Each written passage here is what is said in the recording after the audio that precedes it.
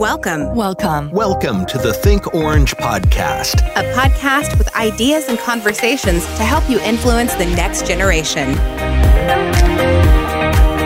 G'day everyone, welcome to the Think Orange podcast. My name is Dave, sitting once again all alone in the Think Orange bunker in downtown Atlanta. It is so good to be with you today, wherever you're listening from, whether you're at home or like 48% of the American population listening to this podcast during your commute. We've got a very special episode for you today because we're going to be talking about the tips and hacks for special needs ministries in your church. Now, I have a vested interest in today's episode because one of my best friends has two special needs children, and I see how hard he and his wife work every single day just to do the things that we take for granted. So whether you're a church leader thinking about starting a special needs ministry in your church, or you're a parent of special needs children, I know that you're going to get a lot out of this episode. Because today we're going to hear a clip from Megan Wall. Now, Megan has served as the pastoral leader of special needs at Stonebriar Community Church in Frisco, Texas since 2006. So she has a lot of experience in this area. And then we're going to be hearing an interview that was done by my good friend Sarah Bragg, who spoke with Christina Teven, who is the executive director of Ashland Special Needs Ministry, Jess Berryhill, who serves as the student ministries director at Mount Pleasant Church in Indiana, and Amy Shannon. Amy is the special needs director at Indian Creek Christian Church in Indianapolis. All four of these incredible women have decades worth of insight and experience into developing a special needs ministry. So they're going to talk about building a roster of student volunteers, why recruiting student volunteers early is so important, and how to tap into the resources around you to make sure you've got everything you need to have a well-supported, thriving special needs ministry. Now, before we get into this content, I want to let you know that today's sponsor is Orange Conference 2019. It's coming up fast, folks. I can't wait for it. It's one of my favorite times of the year.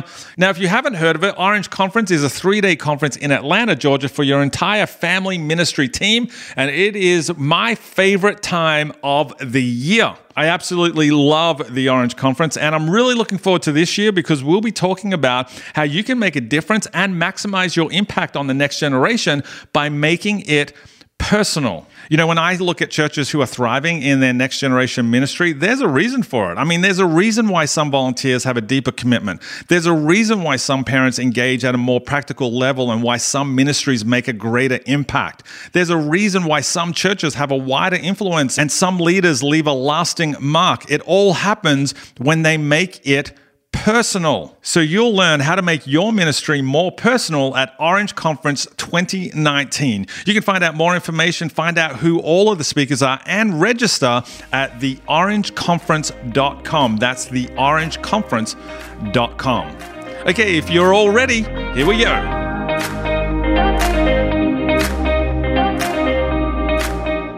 So one little known fact about the ministry is, and we don't share this with everyone in our church because we would have hate mail coming our direction, but we have a wait list for volunteers. So at Stonebriar Community Church in the Special Needs Ministry, we have a wait list for volunteers. And we have a wait list for volunteers because we have so many good teen volunteers who serve with us that we don't need that many adult volunteers to serve. And so we typically have about 2 to 3 adult volunteers in our specialized classrooms, our self-contained classrooms, just for special needs students. And then I think we have only 1 adult volunteer who serves as a buddy for a child in inclusion. Everyone else that's serving on Sunday morning, they're youth. They are teenagers that are serving. And the great thing about that is our teenagers who serve, we require them to serve every week. And so we have weekly volunteers who are teenagers who are serving in the special needs ministry. And they serve every week because we tell them they have to. So we just say, this is a requirement, unless your situation is that you're with mom one week and dad the next week, and there's a custody thing that you can't get here every Sunday. We ask that you serve every week because we expect you to be here. And so we have a wait list of adult volunteers who want to come in and serve. But we're telling them, sorry, our teens have, taken care of it. But as soon as one of our adult volunteers leave, we'll fill you in. And so this summer, in fact, we have 2 adult volunteers who are moving.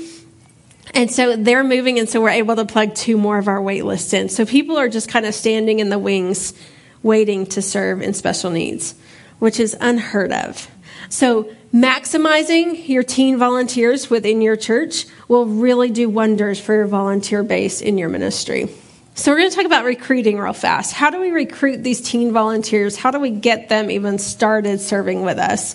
We're going to talk about retaining, and then we're going to talk about replicating. Because you can recruit all you want, but if they stop coming and don't want to serve with you anymore, then your recruiting does no good.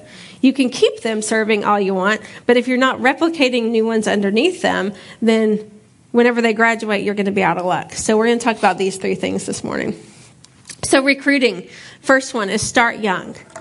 I start recruiting volunteers for the special needs ministry in kindergarten. So kindergartners, I've already got my eyes on, and I'm recruiting them to serve in special needs. The way we do that is we create activities for families to serve together. So we used to have a respite night. Now we do respite days once a quarter. But we would have a once a month respite night where we would encourage families to serve together. We do a mom spa day where we encourage families to serve together. We do siblings day out where we just take the siblings and we encourage families to come and serve together. So every activity off of Sunday morning, we encourage families to serve. And so I will even reach out personally to families I know have kids that are kindergarten and older. And I'll say, hey, do you want to come and serve at our special needs event? And they just kind of look at me and I say, your kids are coming too. Like, we want you to serve together as a family. So as long as your child is kindergarten or older, we ask that they come and serve with us. So then you have a kindergartner who is serving with mom, and they're serving a child with special needs, and they're getting the benefit of getting to play with the child. They get the benefit of getting to see mom serve, or dad serve, or brother or sister, and they get the benefit of seeing what service looks like starting at an early age. So then they're serving year after year after year. So then whenever they're in 5th grade, when we allow them to start serving independently on Sunday morning, not independently like by themselves, but independently in our classroom without their mom and dad, then they've been serving with us for 4 years, so they know how the ministry works, and they come to us and say, we want to do this. We want to serve in special needs because we've already been serving with you. We want to make this our place to plug in. So then we can plug them in and get them on the track as a special needs volunteer. So I'm seeing this play out right now with my own son. I started at Stonebriar when my son was 6 months old.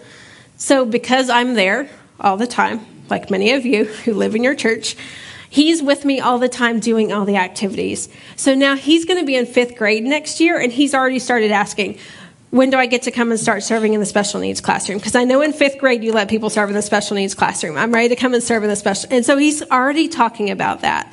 And that's not something that I've ever said, hey, I'm preparing you to serve in 5th grade. It's just been a natural transition that as he's come year after year and served with me or served with my husband or served with another volunteer, because you pair them up. So we have one family that has 11 kids. And so their older ones, we would pair up with the younger siblings and let them serve together. Sometimes if there's too many little ones, kindergartners, that we need to pair up with some other ones, I would ask a volunteer, hey, you're coming to serve at this event. You don't have any kids, but we have this kindergartner who's coming with her family, and there's too many people to pair them up. Would you consider investing in the life of a kindergartner so that in 5 years we have her ready to serve? And of course the volunteer is going to say, yes, sign me up. Because they know in 5 years they might be tired, and they want this little kindergartner ready to come up along the ranks.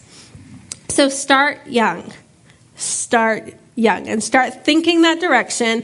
Start planning activities purposefully so that you can invite families to serve. Because you get the family serving, and then down the road you're going to see you have all of these volunteers ready to jump in. I've also seen families start serving that started at a regular event, like an off Sunday morning event, and then loved it so much they started serving together as a family on Sunday morning. And so you'll see that happen. We have some of our youth who have recruited their parents and their parents' friends to come and start serving on Sunday morning. Now they come in, they get on the wait list, but they get to come and start being involved. So start young. Start thinking about that now.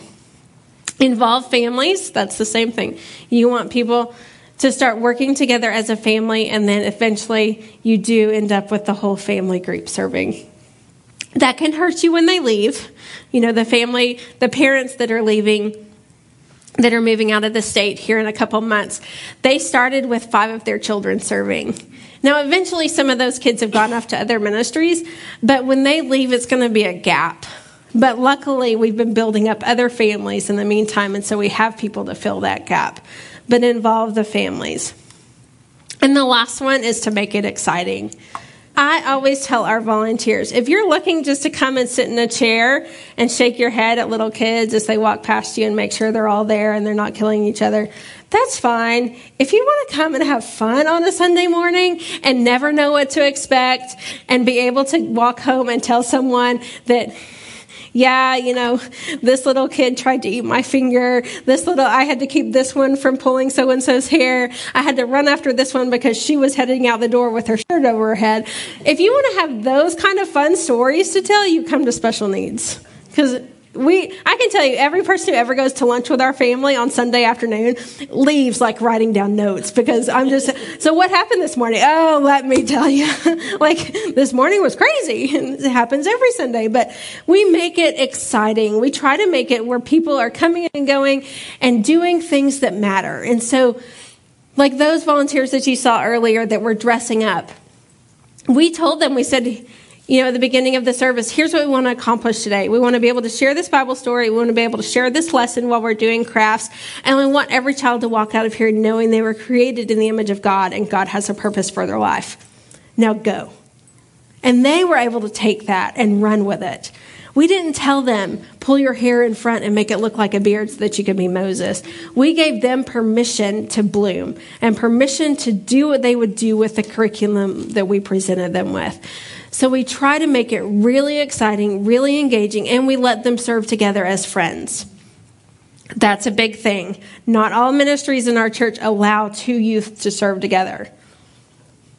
I personally like having 2 youth serving together. I think it's more fun. I like to do things with people I like. And so I think it's more fun for people to serve with their friends and with their community. And so we allow them to do it. They come in, they have a great time, and they leave talking about it. And when those youth leave talking about the crazy Sunday that they had, and they're sitting in their youth group second service, all of those youth around them are going, you just did what? You just got to do what? That was so fun. That sounds crazy. That sounds fun. Sign me up. And so then they're all coming and signing up to work in special needs. Because it's always changing. It's always exciting. And you never know what you're going to get. These are some of our volunteers who went to camp. So we do a camp in the summer. We go with Johnny and friends. And it used to be a struggle to try to get people to go and serve to pay, first of all, to pay for a week of camp, to give up their week and to go and serve families with special needs. But after seeing pictures like this posted all over Facebook for a summer, it's no longer a struggle. I mean, who doesn't see this picture of their friends and think, I want to be there, I want to be doing that? What they don't know is that this is at the end of a, 12-hour day, Carol? Like a 12-hour day where they're doing one-on-one care for a student with special needs. These girls are exhausted, but it doesn't look like it because they're doing what the Lord's asked them to do. So we try to keep it fun and lighthearted and always try to laugh at ourselves and at our environment. There's no way to get around it without laughter. So retaining. We create a tribe. So you'll hear a lot about tribes, or if you've been coming to Orange, you've heard a lot about tribes. Creating a tribe, creating a place for people to belong. So in special needs, that's what we do. We consider the special needs ministry the youth group for these volunteers who are serving. Yes, they're already involved in their own special youth department. And yes, that's a requirement. They either have to be a part of the youth group or they have to be going to worship service, the other service that we offer. But we want them to feel like they have a tribe within the special needs ministry as well. One way that we've done that is the bike club. So we created the bike club because one of our students, very early on, I think she was in 5th grade. Yeah, I think it was like her 2nd or 3rd Sunday. One of our students was working with one of our special needs teenagers, and he bit her. And he actually bit her on the shoulder. So he bit her right here. And she, was startled. She's this sweet, little, precious, talks like a mouse little girl at the time. And she was just startled, but she didn't cry. She didn't do anything. She just walked up to me and, she said, Miss Megan, he bit me. So we got the people around and, we made sure he was okay. We made sure she was okay. We cleaned it up and everything. And then we were going to go and talk to her mom. I said, let's go and talk to your mom. That way your mom knows what happened. You don't come home from church with this weird injury and nothing to prove for it. So went and talked to mom, told mom what happened. Mom was like, okay, we get it. We understand that's what happened. That's just kind of one of the risks of working in special needs. So we came back to the classroom after we had talked to mom, and all of these youth started coming up to her. And I thought, I wasn't quite sure what was going on. And I stood back a little bit and I watched, and they all kept coming up and they're like, welcome to the club. And I was like, what's going on? And they were all coming, and they said, I was bit right here, same kid. Or I was bit right here. And they would point to the bites on their body. Over these past 5 years or whatever, this child had, gotten most of them.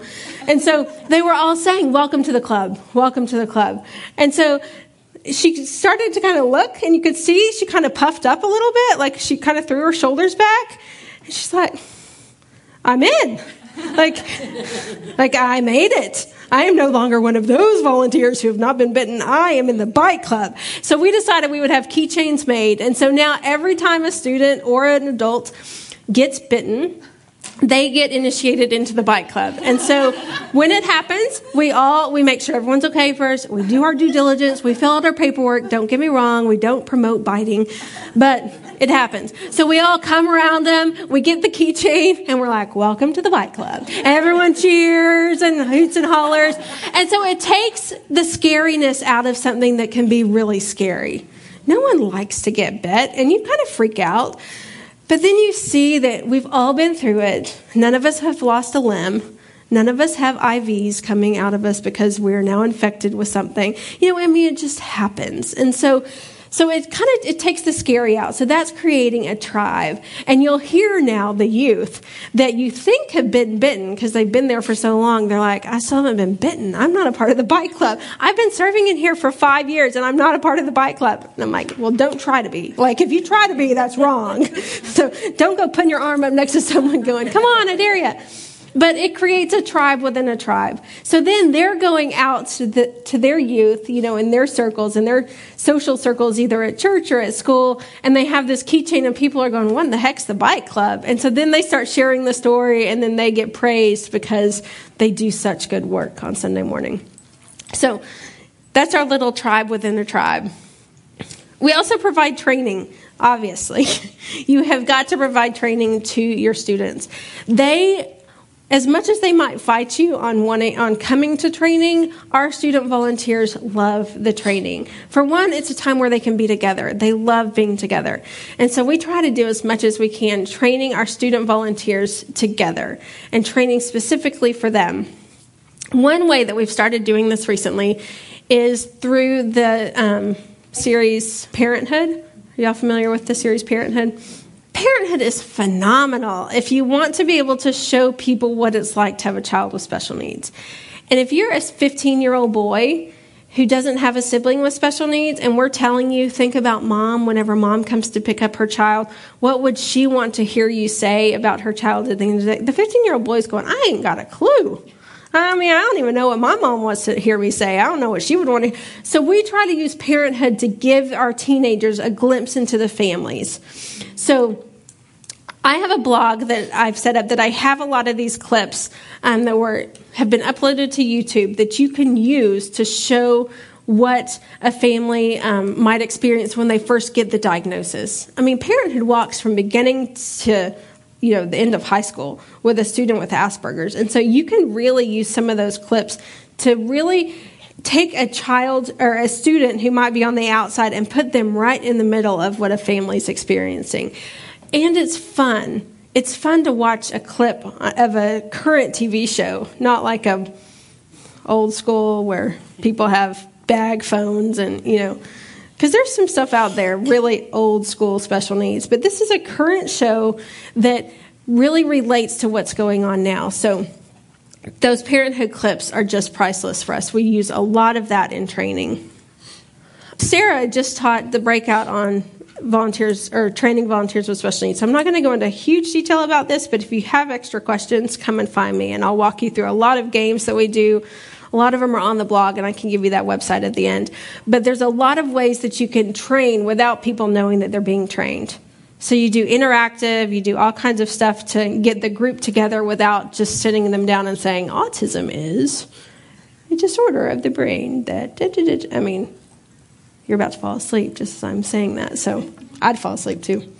Last one for retaining is develop a leadership path. This is critical.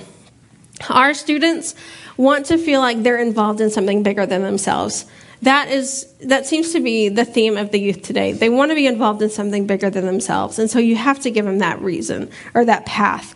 You can have them come and serve every Sunday, and they'll check the box and they'll do a great job, but they're not going to be invested until you give them a way to invest. So we created a leadership path. So we tell them as 5th and 6th graders, you're going to be in the classroom and you're going to be observing and you're going to be helping, but you're not ever going to be with a child who has severe behaviors. You know, we're going to kind of get you comfortable first before we start putting more responsibility on top of you. But then as you're a 7th and 8th grader in junior high, we're going to start giving you a little bit more responsibility because we're going to need you to help us with those 5th and 6th graders. So our 7th and 8th graders help train the 5th and 6th graders that are coming in. Then, once you've graduated to high school, now you're going to be one of the ones who's going to be a one-on-one buddy outside of the classroom. So all of our buddies outside of the classroom are generally, I will say generally because we have a few exceptions, are generally that high school age or adults. So high school or adults are generally our buddies outside of the classroom. So you're giving them progression. You're not taking a little 5th grader like my son Jackson, who's been around special needs all of his life. I'm not going to take him and put him as a buddy in a classroom because he's not ready. But he can have a 7th grade boy or an 8th grade boy next year really feeding into him, showing him how to serve, showing him how to be available, showing him tips and tools that we might have taught over the years, and training him so that whenever he's 7th or 8th grade, he can then start to think, okay, now I'm going to train another person, someone who's younger than me. I'm going to train them. So as he's training this 5th or 6th grader, he's absorbing all of that information again. So he's not only training someone, he's really training himself as well, so that when he's in high school, he's ready to be on his own as a buddy. So you want that leadership path. That leadership path also develops into, I think it's on the next one of replicating, we have a program called Team Big. And it is something that was started right here at the Orange Conference. I was sitting right in your seat. I think it was 5 years ago, six years ago. I was sitting in your seat, and I thought, I'm so tired of ministry. I can't go back. I just broke down and started crying in my hotel room at the end of this first day. At the end of the U-Lead day, I was in my hotel room crying, and I said, I'm not going home. There is no way you're sending me back home to be with those people in ministry. I can't do it. I was just physically exhausted. And all of this stuff about how ministry is going to be great, and these are all new things that you can do for ministry, were all things that were just shoveling on my shoulders thinking, you're not doing enough. You're not doing enough. Go home and do more. And I'm thinking, I have nothing else to give, so please don't make me go back there. I mean, I was like a little kid, and I looked at my pastor, our children's pastor, that night at dinner, and I said, please don't make me go back home. If I go back home, please fire me, please. I don't want to go back. And it was at that night that he said, well, what was something that you learned that might help with this instead of make you feel like you have more stuff that you need to do? And I said, well, there was this one person that had something called Team Big. And he was like, well, tell me about that. So we started talking about it. It was a leadership team that she had developed to help take the weight of the ministry off her shoulders and put it on the shoulders of volunteers. Not all of it, but part of it. So we started processing that, and I thought, but most of our volunteers are teen volunteers. How is that going to work? So her team that she was talking about at Orange it was all adults. And I thought, well, we do have some adults that could serve on that, but we have a lot of youth. So what would that look like? So we developed that. I went home in April, started praying about who would be on this team. By August, we had a Team Big created. And they still ask me to this day, what does Team Big mean? I have no idea. I did not write that down in my notes. I have researched it. I have emailed the person that said it, and she doesn't know either. So I don't know, but it works. So we have Team Big now. So we have spots on that leadership team for youth to serve. So they have to be personally invited, and we ask them to serve on this leadership team for 2 years. And when they're serving, they are taking responsibility for the ministry, not alone, but with an adult mentor to walk beside them and then underneath the direction of the special needs ministry. So they're taking some of the responsibility of recruiting. They're taking some of the responsibility of training. I don't think I have a picture, but one year our youth that were on Team Big led the entire volunteer training for the fall. I said, what would y'all like to do? What would give you ownership into this? And they said, we could do training. We've been here for 8 years. And I said, great. They said, just tell us what you want to make sure we have in it. We'll put together something, then we'll come back to you, and you tell us if it's good or bad, and then we'll work on it, and then we'll do it. They said, we'll stand up there and teach it. And I said, great. And they did, and it was phenomenal. They took ownership over training our volunteers, our teen volunteers, for the entire year. And those teen volunteers that were sitting in the room responded to their instruction and their voices much better than they would have to some adult standing up in the room, because it was their peer telling them. Their peers can tell them, your shorts are too short. Where if I tell them your shorts are too short, it's like mom telling me that, and they either get really embarrassed and really sad, or they ignore me. But a youth saying, hey, you know those are too short. Come on now. And then they're just fine. So there's things that our teens can tell our other teens a lot easier than I can tell. So that's where we developed the leadership path. I'm going to talk a little bit more of that here in this next one. Oh, this is them. I do have the picture. So this is them leading training for our youth. And they developed these games, and they developed this little path that they had the students. It was kind of like a voice command path, so they had to tell their partner how to walk along this line. So it was talking about communication. They developed all these activities based on things that they knew their youth needed to learn. And they took care of the whole thing. I just sat back and watched. It was phenomenal. So replicating. This is the last one. Adult mentors, student mentors, and future talk. So adult mentors. On this team, we have adults who pair up with our youth. So we have 8 adults who serve on the team and 8 youth who serve on the team. So each adult pairs up with one youth, and they mentor that youth for the 2 years commitment on our Team Big. So if one adult is over the area of respite, then that youth who wants to be over respite will pair up with the adult, and those two together help solve the respite problem.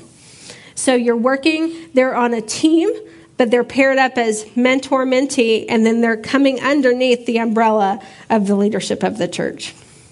So it's pretty phenomenal how it kind of plays out.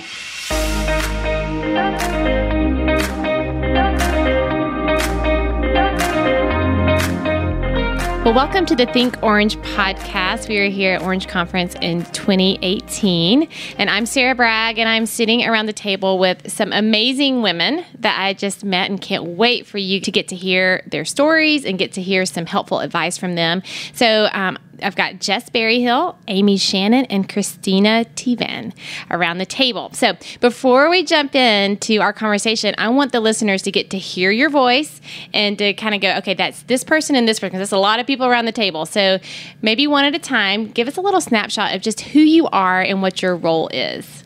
We're going to start with Christina, because I'm looking at you. My name's Christina Tevan, and I'm from Ashland, Ohio, and I run a special needs ministry. So my role is a little bit different. I run a non-for-profit that runs in our community, and I work with multiple churches as a whole. So I run a respite program that runs 2 times a month to help families of children with special needs, adults with special needs, and we run a great ministry that really ministers to a whole bunch of churches. I train in churches, but then I also help run our special needs ministry at our church. So lots of different roles kind of tied into one. That's great. All right. So my name's Jess Berryhill, and I am actually a student ministry pastor, but also a special needs ministry coordinator. So I fell into special needs ministry out of a need that I saw in my student ministry. So a little bit of a different journey, but the journey has been so good. Yeah. Hey, I'm Amy Shannon. I am the Special Needs Director at Indian Creek Christian Church in Indianapolis. And so our special needs ministry is called Access Ministry, and we disciple children and adults with special needs as well as their families. Okay, so I want to hear how this podcast will kind of feel a little bit like a panel where I get to ask some questions and we get to hear from each of you, because even just in that intro, we can tell that we all have different, y'all have different perspectives and different ways of coming into what you're currently doing. And so I would love to hear from each of you of what gave you a passion for working with special needs children. Well, I'll go ahead and start. So I had the opportunity to work in our high school classroom for students with special needs when I was in high school. And just being with those students, my peers really, and building those relationships really created a passion in me to work with students with special needs. So I pursued a degree in special education. And I taught in the public school system for several years before joining my two passions of Jesus and children with special needs and becoming a special needs director. Yeah, that's great. Yeah, so like I said, my journey is a little different because I started in student ministry originally. So you weren't thinking about working with special needs? No, it wasn't on my radar. I would say I probably didn't have a passion for it. It was something and kind of an unknown thing that was going to happen in my life. And so as we kind of went through ministry and we saw students come up through our ministry who had special needs, it became pretty obvious that we had to do something. And even, I would say probably even early on that it was kind of tricky. Like, we really didn't know what we were doing, but we knew that there was a need. And then there was a moment where things kind of switched, and it was like kind of a light bulb moment where you knew that this was going to be something bigger than what it already was. So, yeah, now I'm pretty passionate about it. Right. I feel like that's interesting because sometimes it's that obedience. Like you just saw a need and you're like, I have to take a step forward, and then the passion followed. Because sometimes we want to go, well, I'm just not passionate about that, so I don't need to do that. Yeah. But the obedience is what set up the passion. Yeah, absolutely. And that passion has trickled down to the rest of our church, which has been really cool. That's wild. I like it. All right, Christina. So kind of similar to Amy, when I was in high school, worked with some kids with special needs as well, at my peers, and then went to college. I got a degree in special education, started teaching, taught for 10 years, and had my children, and went home, and then started teaching online for colleges, for teaching teachers how to help kids with special needs in classrooms. And through that, we moved a couple of times and got to Ashland, Ohio, and this ministry opportunity came up, and I kept putting my hands up going, not so sure this is the right time. We still have little ones at home. And God just kept opening the doors and saying, you know what, I think this is what you should be doing. And so started this, and it really has just exploded and opened so many doors for the people in our community. And on top of that, about 20 years ago, my husband and I had made a decision to be guardians for a man with Down syndrome. So he had been a huge part of our lives. He passed away this past January, so that's been something our family has walked through. It's been difficult. Our little ones have had to say goodbye to someone that they love dearly, and that's been hard. But God's walked us on a path that with special needs that has just been amazing. Well, I think there's so many. One of the things that comes up to me, I'm a mother. I have two girls that are elementary age, and I think that so much of even parenthood can feel lonely at times. And I think parents of special needs children really feel lonely, that no one understands what we're walking through. And then you even walk into ministries, you walk into the church where the church is supposed to be for everyone, yet you look around and sometimes you don't see anything to truly meet your needs and what's going to be best for your own child. I think that's a heartbreaking thing about parenthood. So what can leaders, if we're talking to ministry leaders, that's who's listening, what can leaders how can they develop a special needs ministry when there are a variety of needs that, and they look different, and it can feel overwhelming? What are maybe some practical advice that you have seen or tried or learned about creating a special needs ministry? Man, start with questions. Don't act like you know everything, because I know when I started, I led from a place of like, I know nothing.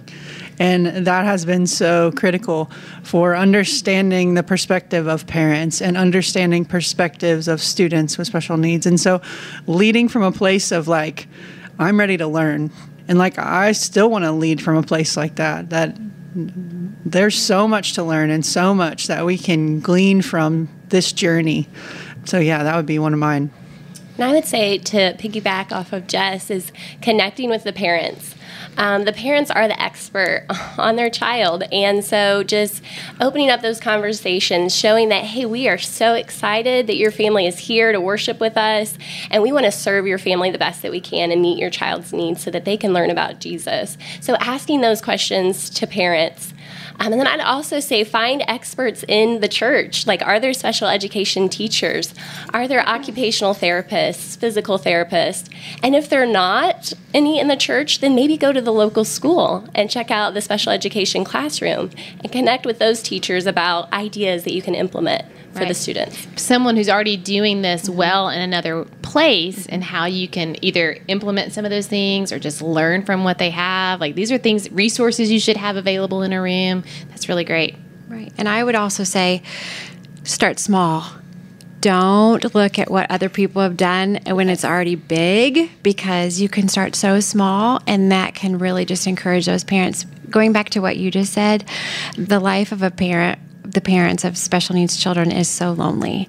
So when they walk into a church and they are so lonely, they are just looking to kind of blend in oftentimes and to belong. So if you can reach out to them and serve them in any way, they are just so thankful and so blessed beyond measure if you can just find a way for their child to fit in any way. So even if it's as simple as providing their child with a buddy for that Sunday to make it work. So the first Sunday they walk in the door, I've heard stories this week from people sharing where other churches have said, we can't accommodate your child, so sorry you can't be here today. Oh my goodness, you've just told that family essentially to go to the bad place. I mean, how awful is that?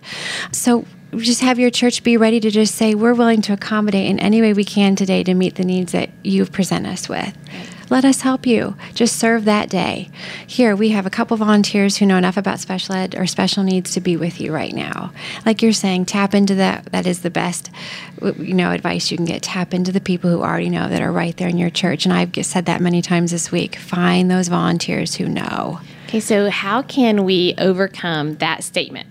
We can't accommodate you. And because I think that there's probably a lot of ministry leaders who feel overwhelmed because they are working in somewhere they don't know. And they're going, I don't know what to do about this. I don't know what you need or how to help you. How can they get past that? Because I think there's probably things that they actually do have, even if they've never established a special needs ministry per se. They probably have some things already available that they just don't understand that they could tap into. What are some of those kind of things? Just like you saying, here's a friend. Right. And I think what we've all said this at different times, what churches don't already realize is they are already accommodating for kids with special needs in their ministry, and they have been for years. They might just be the unseen disabilities. There are kids with ADHD, there are kids with physical disabilities that they've already been accommodating for. They just don't see it as accommodating. So if you start to talk about that, then pastors start to think, or leaders start to think, oh, we already are doing this. This isn't as hard as we think. And then you work through that and you start thinking, okay, what are some real easy things you can do in your church that just welcome people immediately? Okay, well, one of those things is have some extra volunteers available on Sundays that are there in case you have a child show up. That would be someone with disabilities.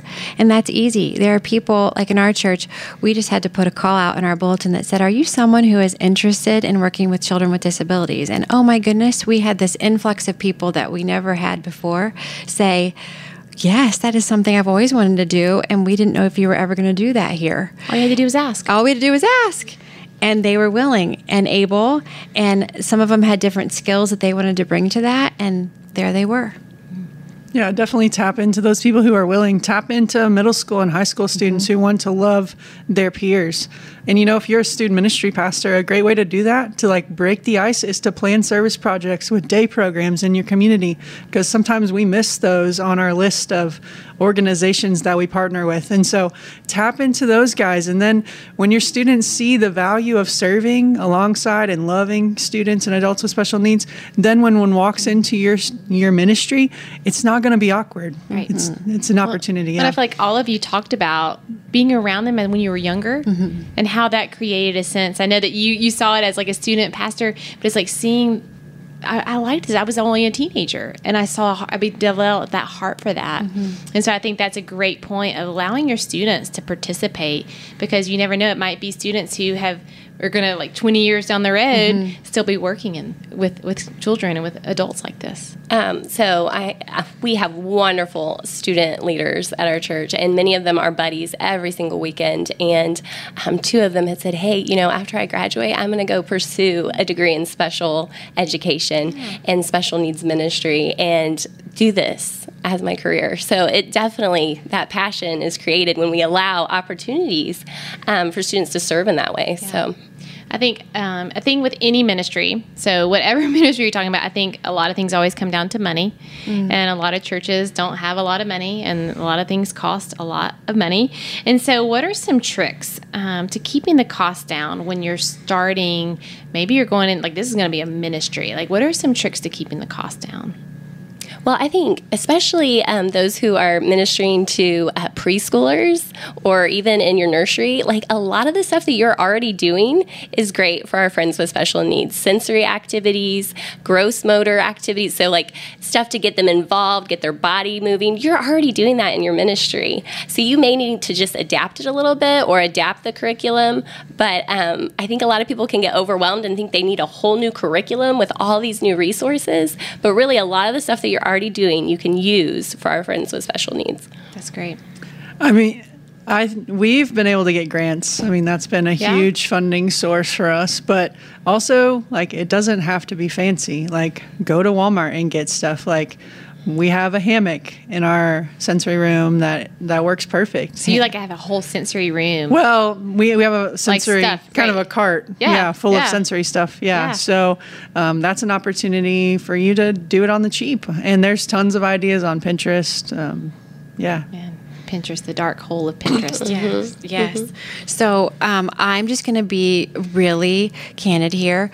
We've had lots of donations. I have things that I've brought from my own home, like my girls outgrew the trampoline, so I took the trampoline into the sensory area in our classroom. I go to garage sales, and a lot of it's been donations just by my personal family, or people have been so generous and have come in and said, hey, I found this, and let me just donate to the sensory room. Or somebody who's been touched by special needs in the church, suddenly there will be a check in my box at church for things for special needs kids in the room, and we just use that for whatever we need to purchase. Another thing, this is just my own recent special needs hack, is that, on Facebook when it says share, like, and comment, I just recently shared, liked, and comment on something that was a sensory swing, and 6,000 people shared, liked, and commented on it, and I won it. Wow. So I won a sensory swing. Yes, and inside that sensory swing, which I didn't realize were a whole bunch of sensory toys that came with it. It was stocked full, and literally it's at our home right now. And I just have to have somebody in the church build, the structure that will hold that swing. So there are ways to do this on the cheap if you and literally I just pray and ask God to provide many, many times for this. And I know people have said this over and over in ministry, but he always seems to provide the needs that we have. And it's, the kids never seem to go without. There's always something that works. What is maybe your number one special needs ministry hack that you've come across in the last years of doing this? So there is a ministry called Mark II Ministries, and they helped set us up with buddy bags. So it is a backpack that has sensory tools in it, like water bottles that have been filled with baby oil and water and glitter to make like a sensory bottle, and other tools. And the buddies, so volunteers who go into to typical ministry programming with a child with special needs, has a backpack on them, so they can use any kind of support that the child may need if they are overstimulated, and it's right there in their backpack on them if they need it. So that's been really helpful in our ministry. What a great hack. I would have never thought about having it in a backpack so it's with you at all times. Yep. Yeah. That's great. Well, I think probably my favorite one is we're in a small town, but there are 2 toy companies in our town, and they have an overstock room, and they have aisles of sensory toys that they specifically make for kids with special needs. And they called me and offered to fill the back of my van with sensory toys to cover our special needs ministry and our respite program. And I didn't believe them at first. I thought it was kind of one of those like, oh, you can take a few things. But literally they filled the back of my van, and then they said, when you're ready, come back and get whatever else you need. And it was all free. Wow. And when I looked on their websites and I added up exactly how much these items cost, it really amounted to about $8,000 worth of toys. And so that is probably my favorite ministry hack, because that's just something, and I've encouraged others to not be afraid to just reach out and ask those companies around you. And the minute you mention special needs and what you're doing, it's amazing how many people will say, just let me go ahead and donate that. Yeah, so I think probably maybe the hack that came to mind was just walk through your building and take the eyes of a family with special needs and figure out where maybe there's accessibility issues. We had a family who came with students and who use wheelchairs, and we realized we didn't have the greatest restrooms for them. So we bought a massage table for them to be able to change their students. And I wish you could have seen like the face that they gave us, because they were like, really, like, you did this for us? Mm-hmm. And I think that was maybe one of the coolest things, like just seeing the needs before. Yeah. We do that in other parts of ministry. We think, what does it look like to be a first-time guest? And we walk through and we look at what that would feel like to walk in for the first time. But to do that, to go, what does it look like to walk through our building and our facility? If I'm a parent of a child with special needs, or if I am that person with special needs, and looking at it through their eyes, like such a great perspective. Okay, so I want to ask you a question. The last question is, what has been the most rewarding part for each of you in working with people with special needs? Maybe how much time do we have? I don't know. Working with teenagers with special needs and adults with special needs has been absolutely incredible. Shoot, I don't want to cry. But I have seen a difference not only in how the church can equip them with purpose and love and connection and all the things that the church has to offer. When we decide to offer them that, it is a great gift to them, but it's a great gift to us as well. And it's a great gift to my students, my middle school and high school students, who are going to be hopefully a generation that doesn't see all the things that are, maybe others would consider as deficits, but things that are so valuable to the church and to the body of Christ. And so they have changed my life and my perspective. And I could go on and on for days, but that's probably been the thing. Like, they're so needed in the body of Christ. Yeah. And I would totally agree with Jess. We have 2 respite care events a year that are really big for our community. And so it takes a lot of volunteers from the church, to be a part of those respite care events. But after every event, I'm just so overwhelmed with joy, because I'm like, this is the body of Christ. This is what it's all about, just seeing. And it's so true, because, we think that we're serving these families with special needs, but really we're serving together, and they are impacting our lives as well. So it's just been really neat to see that and see those connections being made with families and stuff. So, yep, it's really cool. Amy shared this week during her breakout the story of the friends carrying their friend and going through the roof and lowering their friends through the roof to get to Jesus. And, it's hard, because in churches, that's what we're battling. We're trying to still get people with disabilities into the church, not through the roof so much, but right through the front doors, trying to get ramps, trying to get everything in, and trying to complete the body of Christ, because it truly is. They are just as much a part of the body of Christ. And I totally agree with everything you said, and it's so hard not to cry, because what we get out of it is it's eternal. You know what? Everything that we do is we get to know that what we do for an hour every Sunday, the Holy Spirit covers. And we know that these children, they are taking in what we're saying, what we're teaching. These adults are hearing.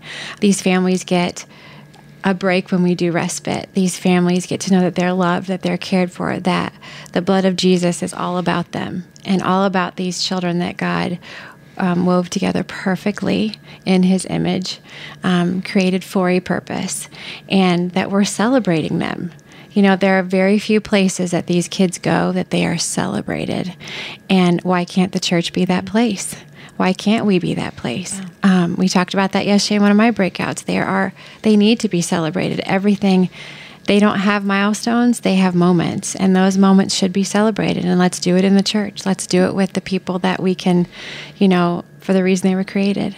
And so that's what I feel like I get out of it is, you know what, when one of them grabs my hand for the first time, or one of them that hasn't spoken ever gets to say a word and I get to hear it and I get to celebrate, or I get to hear them read, or I get to, all the different things that happen. Or we get to go over and provide respite in the home for a family who hasn't slept for 3 days and they get to lay down. And just when they get to wake up and you get to see their faces that they've actually rested, that's what Jesus would have us do. Yeah. And that's the reward. Those are the rewards we get. That's amazing. Yeah. And the church should be a place of celebration. Yeah. It should be the greatest party. Mm-hmm. Yeah. Right? We're supposed to start the party, right? Right. Isn't that exactly. part of what, we start the party and we create these irresistible environments that are not just irresistible for these students or these children, but it's for everyone. Right. Yeah. Right. Yes, that makes me want to tell you a story real quick. Yeah. We have a family that comes to our respite program, and he's a little guy with autism. He was just diagnosed with it. He's a twin, and they can't get him to go to church because for some reason, he has a stigma about church, but he calls respite church. So every Saturday when we have respite, he puts a clip tie on. Aww. And he gets all dressed up and he'll say, "It's time for church, everyone. Are you ready to go?" And he'll grab his twin and he'll say, "We're going to church, you know that." And he calls respite church. We meet in a church and it's fine, but he calls it church. But then when it comes to Sunday, he doesn't want to go to church. But we're trying that, he knows it's in church and we're going through the process, but he thinks it's a celebration every time he comes.